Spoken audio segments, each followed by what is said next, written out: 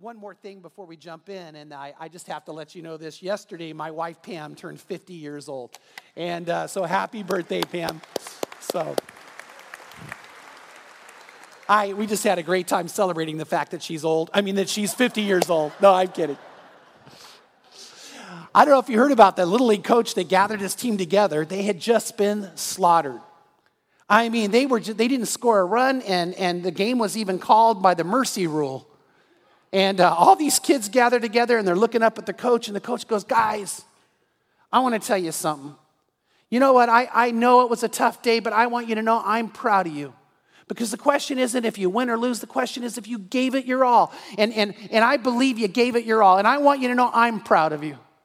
And I want you to know I believe your parents are proud of you. And I think your parents are just as proud of you as the parents are of the girls' team that beat you."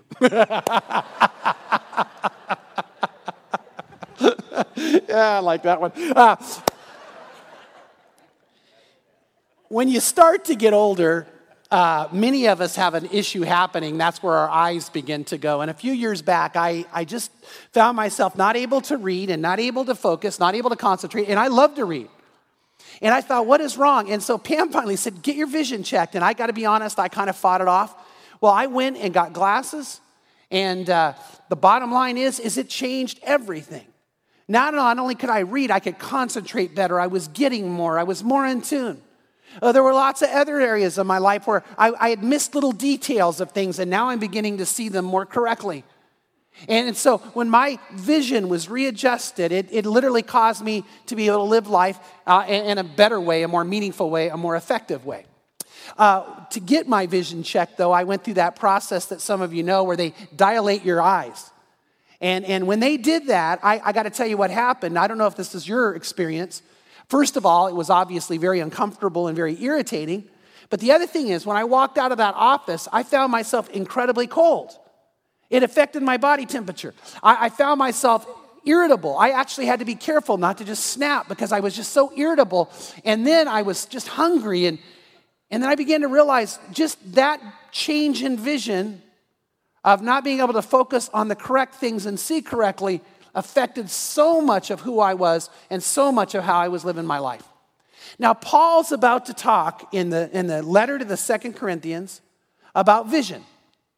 He's about to ask you and I to have a particular view of ourselves and of others.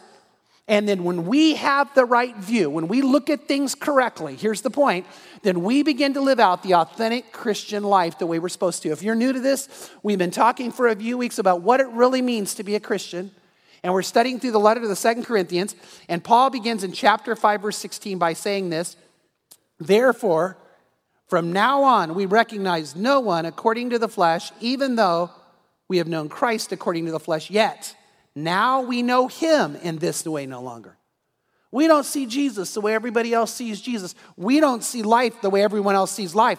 We don't look at other people. We don't recognize anybody according to the flesh, is what he says. Now, notice in verse 16, it starts with the word "therefore." And it goes back to what we talked about last week.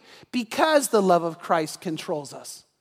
Because our motivation is a love for Jesus. Because we realize that he did die for us. And he died for all. And because we know that he died for all and he died for us, it causes us to want to live our lives in a completely different way.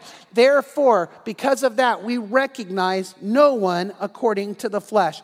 There's a change in perspective that comes when I genuinely encounter Jesus and begin to live with him the way I should. Now, we live in a world that is the opposite of that. We live in a world that looks at almost everything and gives value on outward beauty and outward physicality, and that really kind of drives the society and the world we live in. And I think many of us struggle with that. Some years ago, Mariners, that church down in Irvine, that's just a phenomenal church, they did a survey, a pretty exhaustive survey, wanting to understand what the people in their church were struggling with. And they asked this question: what is your greatest struggle? And the men came back, and this is kind of interesting, although somewhat expected, and said, our greatest struggle is lust. Looking at an outward way at women and having to be careful with that. Now, the interesting thing that I was intrigued by, not was what men, because I figured that would be guys' problems, but the women. The number one thing that came back from the women was this: we find ourselves constantly comparing ourselves to other women. That's our greatest struggle. We walk into a room and we look around and we see how they look and how they're dressed, and that begins to cause us to decide whether we like them or not. And it causes us to decide whether we like ourselves or not. And so here's, you got one real issue and lived out in two different ways. You got people looking at other people outwardly, and it taints our ability to live correctly. And God wants you and I to have a whole different concept, a whole different mindset than that. And I got to say that too often I find ourselves struggling with this. You see, it really is true in our society. We give value based on beauty. Pam and I have a friend, and she's an incredible girl. But what happened is when she was 17 years old, she was in a car accident that wasn't her fault. And it really, her body took a beating. And so what happened is her attorney said to her, you're going to get an incredible cash settlement.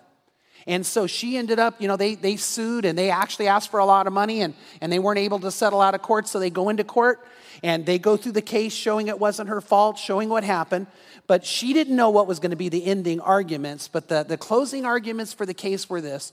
Her attorney got up and he unveiled a picture of her, a huge picture of her from her senior picture.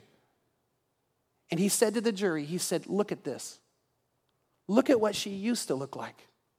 Look how beautiful she was. And look at her now. Look what this man did to her. He robbed her of every hope of happiness. He took away every ability for her to have hopes and dreams. Because look at her. She could have had the life that this face would have had. But look what he did to her face now. Will she ever find love? Will she ever find joy? Will she ever have the family? Will she ever? And he went on and on to say, look at this poor girl's never going to have a meaningful life. And she sat there wanting to object. She's a Christian. Going, no. The jury gave her an enormous settlement, which she tithed on. But she did. But anyway, but isn't that interesting that what it came down to is, look what you robbed her of every meaning in life. Well, that isn't true. And the good news is deep down she knew it. But we live in a world that gives value based on that. I just want to remind you that we live in a society here in this country where life and death decisions are based on outward beauty and outward physicality. An incredible number of parents terminate the life of their child because they believe that if there's a physical problem, that they don't deserve to live. A doctor not too long ago was sued. Even though the baby he delivered ended up being a thriving child, the child had a physical problem called spina bifida, but the boy laughed. As a matter of fact, I saw a video of him. He laughed and he told jokes and he had dreams and he hopes, and his mother was suing the doctor because he didn't advise for abortion. And the doctor ended up losing an enormous lawsuit because everyone agreed that man should have terminated the life of that child. He didn't deserve to live. I can't imagine a mom going to court for that. I can't imagine a society living like that, where we look at one person and say you have value because you happen to look or act or have certain realm of physicality over someone else. And Paul says that's not how we live. That's not how we act. We don't look at people that way. When we embrace authentic Christianity, the real Christian message, the real lifestyle Jesus called us to, we look at people differently. Now, how do we look at them? The first thing we do is we look at them and ask this question, do they know the Lord? Now, I know that, you know what, as if you're brand new to all this, you probably already feel that way about us. You feel like that what happens, you get around Christians and we're like, ooh, the question is, do you know the Lord? But let me tell you what that means. We want to know if you know a God who loves you so much, he wants to adopt you as his child. When I look at someone and I realize, and I'm asking that question, do they have this relationship with God? It's because I know the kind of love they could have. I know the kind of life they could have. And it's this incredible impassioned desire that because Jesus loved them so much and Jesus died for them, I want them to know that love. And every single person we encounter, we begin to ask that question, do they know Christ? Do they have this relationship with him? The second thing that we do when we look at every single person we meet is this, is we realize that they have intrinsic value, period. Every single person we meet is valuable. They're meant to live a significant life. They have a deep, deep meaning to who they are. And so we don't make outward distinctions. We don't recognize anybody in outward ways. We look and realize the amazing value they have in Christ. In Galatians 3:27, Paul says this, For all of you who are baptized into Christ have clothed yourselves with Christ. There is neither Jew nor Greek. There is neither slave nor free. There is neither male nor female. You are all one in Christ. Now you got to grab hold, if you're not aware of this, how radical that statement was in the day it was written. He says, we don't make racial distinctions. Are you ready for this? He says, we don't make gender distinctions. We don't act like that. A person's more valuable because they're a man than they are because of a woman. At the time that Paul wrote this, that was not the predominant view, not only in the Jewish society, but in the Roman society. Women had no value whatsoever. As a matter of fact, the prayer of many rabbis was this. They would stand in the tabernacle and then later in the temple and pray this prayer. God, I thank you that I am not a Gentile, a tax collector, or a woman. Can you imagine that? As a matter of fact, the teaching that came during that time is that when a woman was in public and she was with her husband, she was walk behind him 3 steps back, always looking in the ground to show reverence. They call that the good old days. No, I'm kidding. I'm totally kidding. But the bottom line is that women were viewed like they had no rights and no meaning and no worth and no value. As a matter of fact, there was a list of what was valuable written by a rabbi, and it was the man was the most valuable, sons were second, cattle was third, chickens were fourth, and women followed that. And Paul says that's not what we are in Christ. We don't look at things that way. We see the value of every single person as a person. We see the value of who they are. Colossians 3:9-11 says, do not lie to one another, since you have laid aside the old self with its evil practices. And it says this, and have put on the new self, who is being renewed to a true knowledge according to the image of the one who created him. A renewal in which there is no distinction. He says when we're renewed in Christ, we don't have racial barriers or boundaries. We don't have gender ones. We don't make a distinction. Notice this, he says, between Greek and Jew, circumcised and uncircumcised, barbarian, Scythian, slave or free man, but Christ is all in all. That's what it's like when you're a Christian and you really know the Lord. You just see everybody as valuable, and it doesn't matter if they're a slave or if they're free. It doesn't matter if they're rich or they're poor. It doesn't matter what they look like on the outside, whether they have tan skin or not so tan skin or darker color or light. We just see every single person has amazing value. And so our number one way of looking is, do they know the love of Christ? The second is, they are just valuable, period. And I need to spot the meaning in their life, the intrinsic value that they have. The third thing is this. Are you ready? Now, don't miss this. Because we don't look at anybody in the flesh, no one is beyond redemption. Now, that's where authentic Christianity really stands out. Because the greater sinner we see, the more in need we see them to know the love and forgiveness of Christ. Now, you got to grab hold of that. No one's beyond redemption. No one has ever done a sin that God could not forgive and that the blood of Jesus couldn't cleanse. And it doesn't matter how vile or how horrible. And the reality is we see that people matter to God, and no matter how horribly they've wrecked their lives or being hurt others, we want them to come to know a God who will love and forgive them and pour his grace and mercy out upon them. Years back, a lot of people who weren't Christians couldn't understand something that happened. Ted Bundy, the serial killer, had about a month before he was executed, asked to meet with James Dobson, and Dr. Dobson led him to Christ. And when Dr. Dobson put out the word that Ted Bundy became a Christian, we all celebrated. Now, we're not happy about what he did. We would never say it was okay. We're sad about the kind of hurt he brought into families' lives. But we know this, that God will love and God will forgive. And when we start celebrating that, the world can't get it. They're like, no. Jeffrey Dahmer made the statement that he actually gave his life to the Lord prior to his being murdered in prison. And we know that if he genuinely did that Jesus will love and forgive him. And we celebrate that. And you know what? I got to say this. When you get outside of the whole Christian culture, and I'm using that term in a positive way, people don't get it. But we look at people and nobody's beyond forgiveness. Nobody's beyond redemption. That's why, not that what I'm about to describe is at the equal level of a serial killer, but I got to tell you, when I get out on the golf course, and this happened a couple weeks ago, and I'm with these guys who are cussing and going on, and their mouths are vile, and they're talking horribly, I just look at them and say, oh man, the Lord loves you. I don't look and say, how could I be around them? I'm like, oh, I'm so glad I'm around them. I'm so glad I get to share. And by the way, it's not because I stand there going, boy, I'm better than they are. No, I was just like that.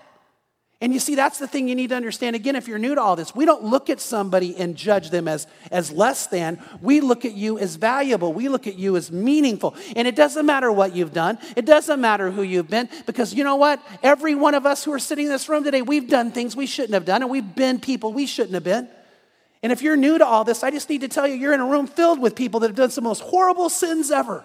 All around you are horrible. I could just point at people and tell you things about their lives. And women, I'd watch your purses. Isn't it true? And you know why one of the biggest reasons we have this motivation to look at someone and say, oh, do they know the Lord? And look at them and say, man, they have value. And look at them and say, Jesus will just redeem them, period, is because he did it to us, right? He did it to us. And we want them to know that. And that's why we don't look at anybody according to the flesh. No one's beyond this redemption. And we have this great desire.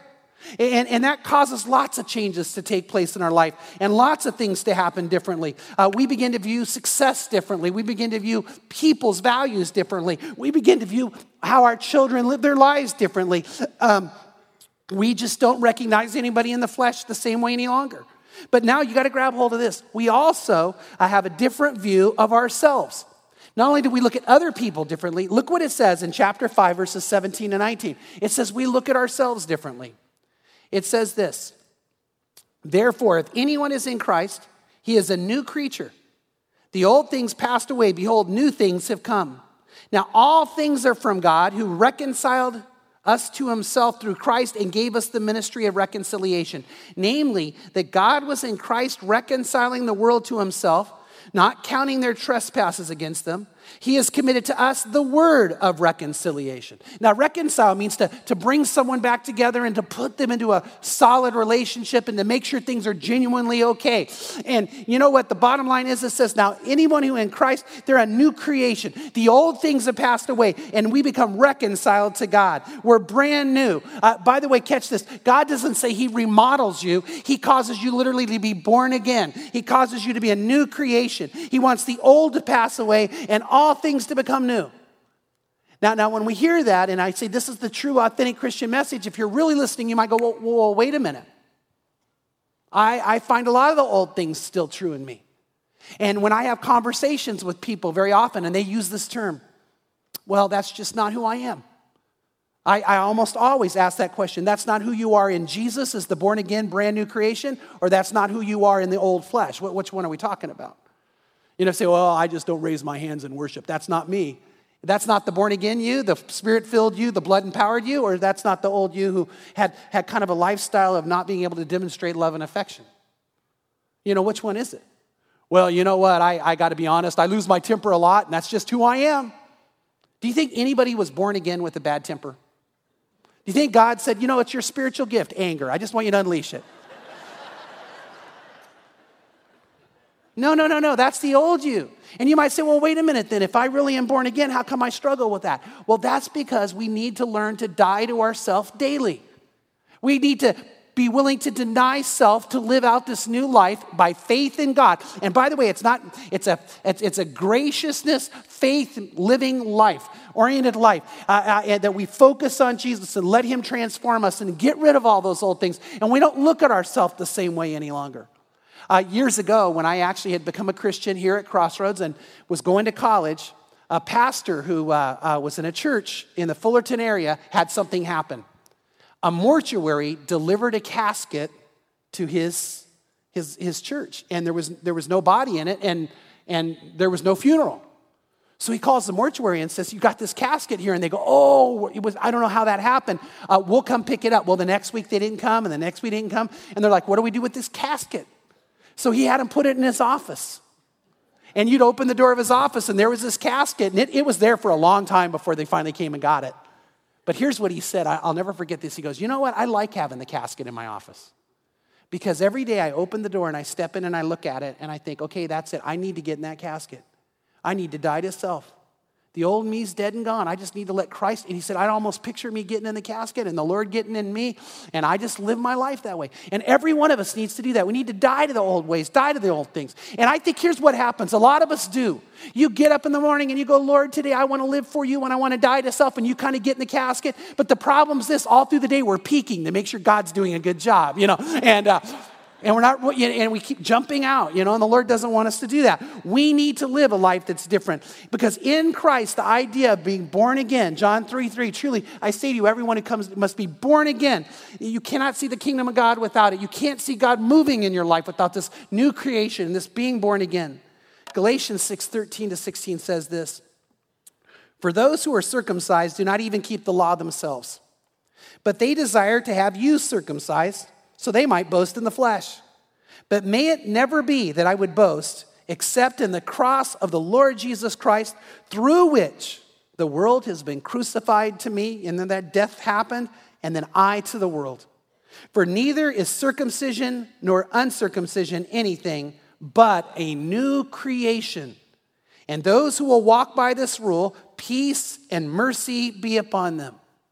Now, do you grab that? When we live our life by that rule, when we live our life that way, what happens? Peace, mercy, a whole different lifestyle. And it says none of the things matter. It's the new creation in Christ. It's who he's allowed us to be. All things have become new. All things have changed. All things are better. And we need to live that out. You were meant to be free from the past. You're meant to be a new creation. You're meant to be continually being growing in the Lord, in a renewing that happens. Remember, we saw this, a renewal that happens constantly as God begins to do that. And the reality is we've just got to begin to allow God to work in our lives that way and to help us, because God has called us to look at other people differently. He's called us to look at ourselves differently. And here's the last thing. He wants us to also understand now that we have a purpose and a position that we need to fulfill. Look what it says in verses 18-21. It says, now all these things, the idea of seeing others differently, seeing ourselves differently, getting the love of Christ in our life, all these things are from God, who reconciled us to himself through Christ and gave us the ministry of reconciliation. Namely, that God was in Christ reconciling the world to himself, not counting their trespasses against them. He has committed to us the word of reconciliation. Therefore, now notice this, because God has committed to you and I this word of reconciliation, therefore we are ambassadors for Christ, as though God were making an appeal through us. We beg you on behalf of Christ to be reconciled to God. He says, you know what, man, we beg people to do this.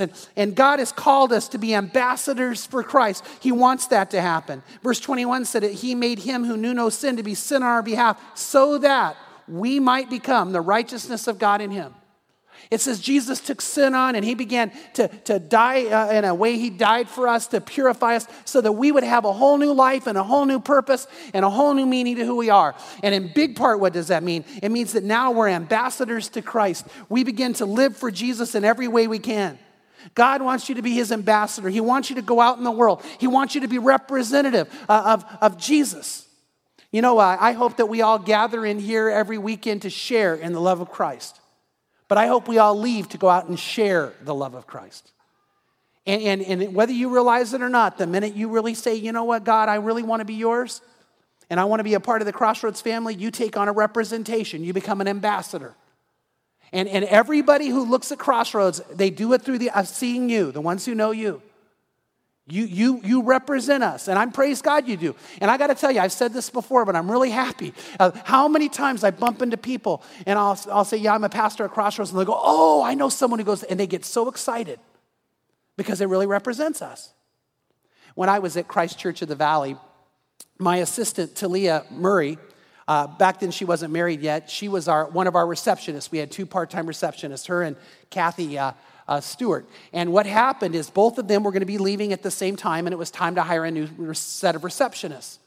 And so we decided we would delegate to them the interviewing, and so they could explain the job and all this. And well, what happened is I met this young girl, and I thought she'd be an amazing receptionist, and I said, hey, why don't you apply? And I sent her to Kathy and Talia, and so they took her over, and they began to interview her. And I'm kind of doing some stuff, and I happen to be walking out in the parking lot while she's coming out from her interview. And I looked at her and I said, "What's wrong?" And she said, "They were tough." And I said, "What happened?" She goes, "Chuck, they wanted to know about my dating life. They wanted to know what I was doing in my quiet time today. They wanted to know about, did I have any issues? They wanted to know." And they had dug into she goes, "I didn't expect that." And I thought, well, that does seem a little like, too much and a little too intense. And so I walked in and I called them together and I said, "Guys, do you think you're being a little too tough on them?" And Talia looked at me and she said, "No." She said, "Chuck, when I took this job, I didn't realize for how many people I would be the first face they would see and the first voice they would hear." And she said, and because we didn't pay very well, she had to work at Red Robin too. And she said, "I got to tell you how many times I have couples, families come into Red Robin and they go, 'Oh, and they know me right away.' So Chuck, if I don't live for Christ at Red Robin, if I don't live for Christ in my dating life, then I'm going to ruin the reputation of this church." And I think every person who's a receptionist ought to have that mentality. And I realized, no, every person who's a member of the church ought to have that mentality, right? Everybody should. We all ought to have that. And God says you're an ambassador. When you go out, you represent Jesus. Most people are never going to read this Bible. You're the only Bible they're ever going to read. And you're the only representation of Christ they're ever going to have.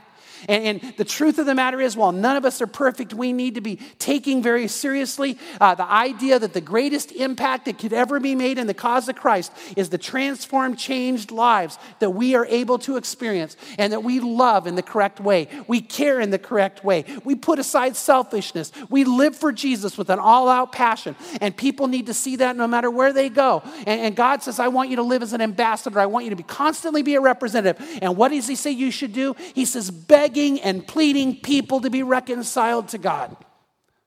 It was 2 years ago. I was sitting in a quiet time. And every morning I do that. I get up and I just spend time with the Lord reading scripture and praying and writing. And I'll never forget this moment because it's really not happened to me like this before. I had a vision. Now, I don't want to go weird on you or anything, but it was not a dream, and it was just way too real. It wasn't like I was out of my body or anything, but I just sat there, and I could see something. I could see the face of somebody I love and care about, a person who I know doesn't know the Lord.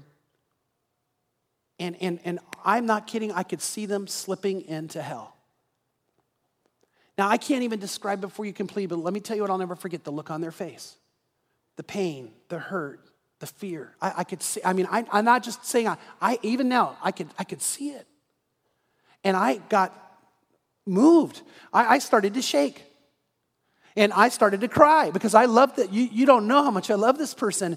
And I know right now they don't know the Lord. Even to this day, 2 years later, it kills me. And man, I'm crying and I'm holding on to the Bible and I'm thinking, God, and it just changed everything about how I just literally, you know what I wanted to do? I wanted to go get them and grab them and drag them to the church and just baptize, and have that be it.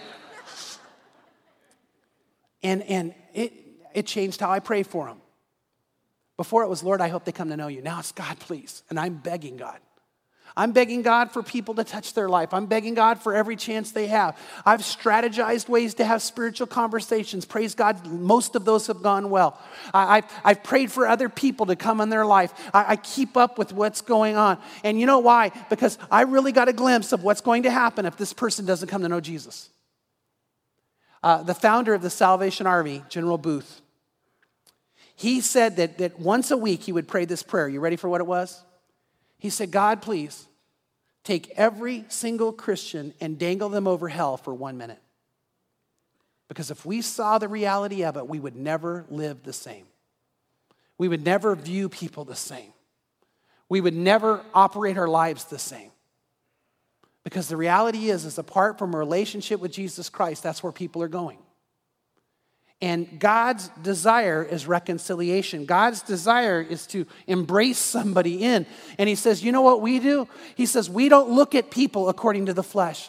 We ask, where are they at with the Lord? And we realize the amazing value they have. And we realize it doesn't matter what they've done, that God loves them. He says, we don't look at ourselves as the same. We know we're a new creation in Christ. He says, but we also don't look at life the same, because we know that the most important reason we're living today is why? To share Christ. Now, I want to have you grab that. That's the most important reason you're living. There's only two things that you can do here that you can't do in heaven. Are you ready for what that is? Share Christ with people to have them come to know the Lord in sin. Now, I'm positive God didn't leave you on earth just to sin, right? So there's only one reason you're still alive. Because God loves you too much to just keep you apart from him. There's only one reason your heart beats if you're a believer. And that's so you would make a difference in people coming to know the Lord. And that is when authentic Christianity grabs hold of and knows. And today I want to say something, that if you're here and you're not in an intimate relationship with the Lord, a real one, and I mean this, I beg you, let him love you. Open your eyes to him. Open your life to him. You will never, ever regret saying to God, I do know you love me and I want to live my life with you and for you. And today, if you are not in that relationship, we're not going to let this service in without giving you a chance to say yes to God. And so what we're going to do is we're going to pray. And today, if you either are not in the first time come to know Christ, if you've never had that happen, I'm going to invite you to do something. I'm going to invite you while we're sitting here to pray a prayer with me. That's where you just talk to God and you're going to say to him, I really want to give my life to you. I want to be yours. I don't want to live apart from you anymore. And by the way, it's not just about believing that God's out there. It's about having a true intimate relationship with him where you know him. Being reconciled, being brought together in a very real relationship. And if you are here today and you used to be, there was a time in your life you and the Lord were close. And today that's not true. Today you know you don't have this passion for him and this life with him. I also want to have you pray that prayer not to become a Christian again, but to come back. Because in the book of Revelations it says, if you don't love me the way you used to, Jesus said, then I want you to remember what it was like. And I want you to repent. I want you to turn your life back over to me. And I want you to do what you did the very first time. I want you to start all over again. And if you're here today and you say, man, I've really blown it since I started, guess what? God still loves you. As a matter of fact, some of you might say, well, no, if I get real honest about the kind of person I am, let me tell you this, is God couldn't love you more than he does. He couldn't want you more than he does. And if you're not in an intimate relationship with him, it's not because he doesn't want it. So today, if you feel the stirring, if you have the desire, I'm going to ask you right where you're sitting to tell the Lord, let's do this together. Let's pray. Father, I thank you that we get to be your people. That, Lord, you cause us to be a brand new creation. You change us day by day. And while none of us are perfect, Lord, we know that you do amazing things to help us grow. May we grow in you. And may we look at other people through your eyes with love, seeing the amazing value they have and never being judgmental. May we, Lord, also look at ourselves differently and understand how much we mean to you and how much we were created by you on purpose to live a life that has significance, that has effectiveness. And Lord, that we would grab hold of that. And may we see the purpose we have to live correctly. And may this church, Lord, have a passion for you that's just amazing and a passion for your cause. And Lord, I pray right now, I ask that your Holy Spirit would come in this room. I ask, Lord, that your Spirit would stir upon anyone now who needs you. I pray, Lord, for the man who's sitting there right now and he looks at his life and he knows that some decisions he made, some things he did even this week were just not right. And God, I pray he'd know right now you love him.